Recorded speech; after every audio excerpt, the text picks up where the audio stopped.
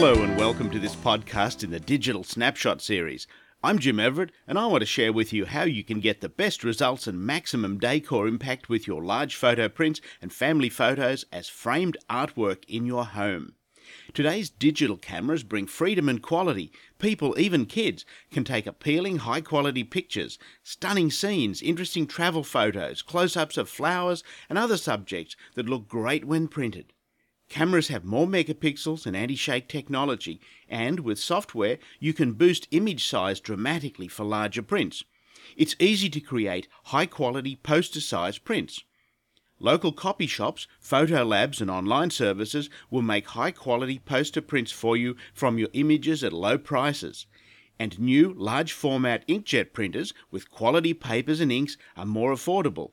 This means, with practice, you can do large prints at home. Framed family pictures have always been part of a home. Now, with new technologies, more people are creating and framing large family photos. These give a family-oriented feel, but don't always work as stylish decor for a room. Even these new levels of print size, quality and sharpness don't necessarily mean the resulting pictures will be artistic or yield a pleasing decorative result. If you want your framed images to look stylish, think about the subjects you choose, how you take the picture, the style of custom framing, and where they will be hung. After all, large prints fill more wall space and become major decor items in your home. Many people buy inexpensive pre-made frames for their pictures, especially smaller ones. These can work for these smaller pictures for your desk or even a collection of family pictures in a hallway. But budget frames may not show larger pictures at their best, or smaller prints you want to feature in a group. Some design advice and an experienced framer can help you make the most of this personal touch for your home. A skilled professional framer with an eye for artistic images and a good design sense can work with you to create a pleasing piece of framed artwork. So let's look at what you need to do if you are going for a stylish decor effect. Consider where the picture is to be hung. Avoid filling an entire picture with faces or a family group. Avoid using the typical family picture or a picture of the kids pulling faces as a large decor item. Pick something appealing, artistic, or eye-catching. Make sure you use an image that is focused and correctly exposed. Use a photo quality paper or similar medium that is archival. Buy or create a quality frame that suits the picture. Even if you pay a lot for a frame, make sure it suits the picture and the room. Avoid filling every available wall space with pictures of the kids. It makes the house feel like a photo album and some visitors may feel, uncomfortable. Avoid large collections of historic family pictures dominating a room. This can also make visitors feel uncomfortable and it usually isn't very stylish. Always use a border, known as a mat, around your photograph, unless, say, you're going frameless or printing on canvas to stretch. You can also create a border by printing the same image on larger paper.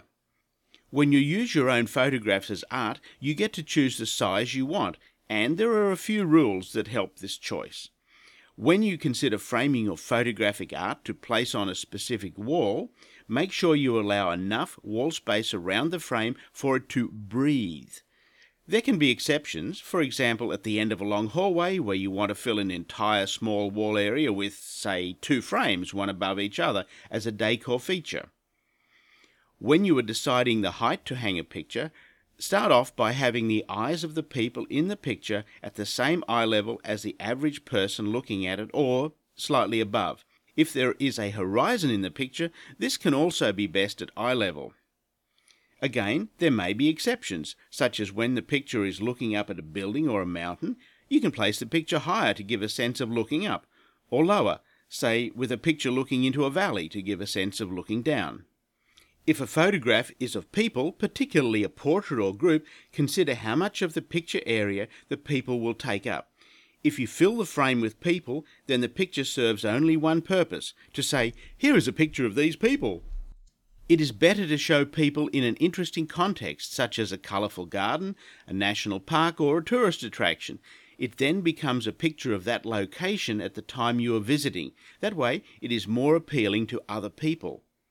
As an example, Our own wedding photograph shows us standing on a bridge over a river, with the towering cliffs of Yosemite Valley behind us. We're relatively small in the picture, yet when you get close you can see us clearly. From a distance, it's not a dominating wedding photograph, but a beautiful landscape with two people in it. And for us, it evokes the memory and a broader experience of that day. Of course, some people may want an entire room dominated by their wedding picture or images of their children. It's a matter of personal choice. Working with a framer who has a flair for design and creative framing can make your beautiful or intriguing personal prints special. But remember, a framed picture has to go somewhere, so when you think framing, think of the context. If it is a particularly important piece that could dominate a room, consider seeking advice from an interior designer. They can assist in making the most of the print as a feature for the room. Now, each print has its own ideal size. It depends on the subject and the quality of the image, and by viewing distance, how close people get to look at the picture and where it is in a room. Suppose you have a picture of a beautiful lake with spectacular mountains behind. This may look good in something the size of a coffee table book or a small print. But let's suppose there is a tiny canoe on the lake, maybe with people you know in the canoe.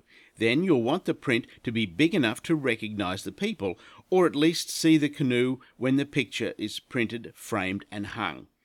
If this mountain scene with the canoe is hung in a narrow hallway, people are always going to be close to it and will be able to see the canoe, but they won't be able to step back to get a sense of the entire scene. So if it's going to be hung in a hallway, the print probably needs to be smaller.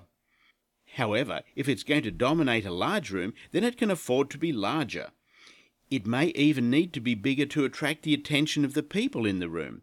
In this case, visitors will walk up to the picture to see who is in the canoe. That raises another consideration. The picture should be placed so the canoe is at approximately average eye level, so you need to consider the picture's placement and the viewing distance.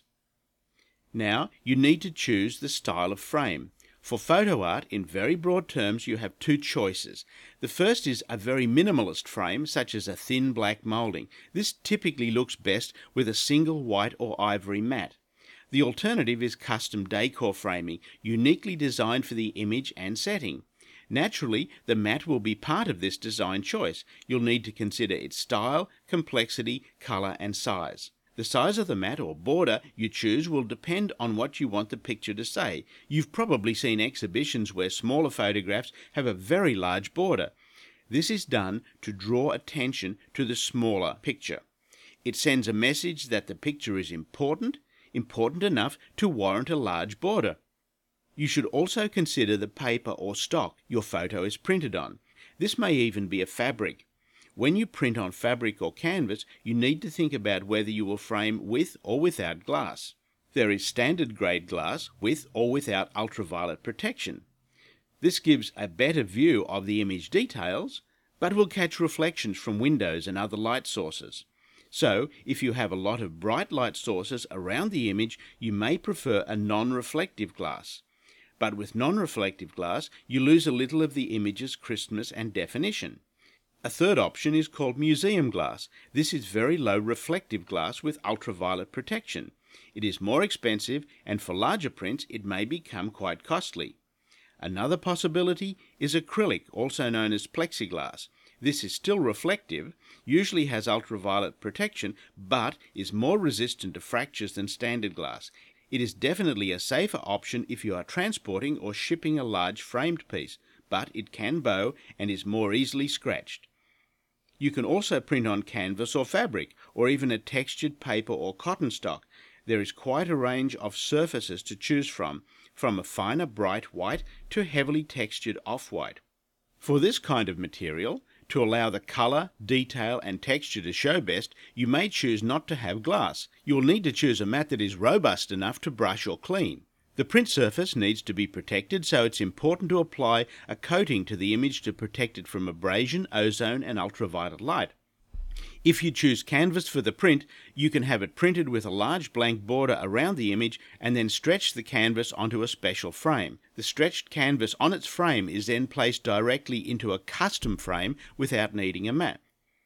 When you are making decor choices, work with a designer or a professional framer with a sense of design. The right framer can give you experienced and trained advice and decor suggestions.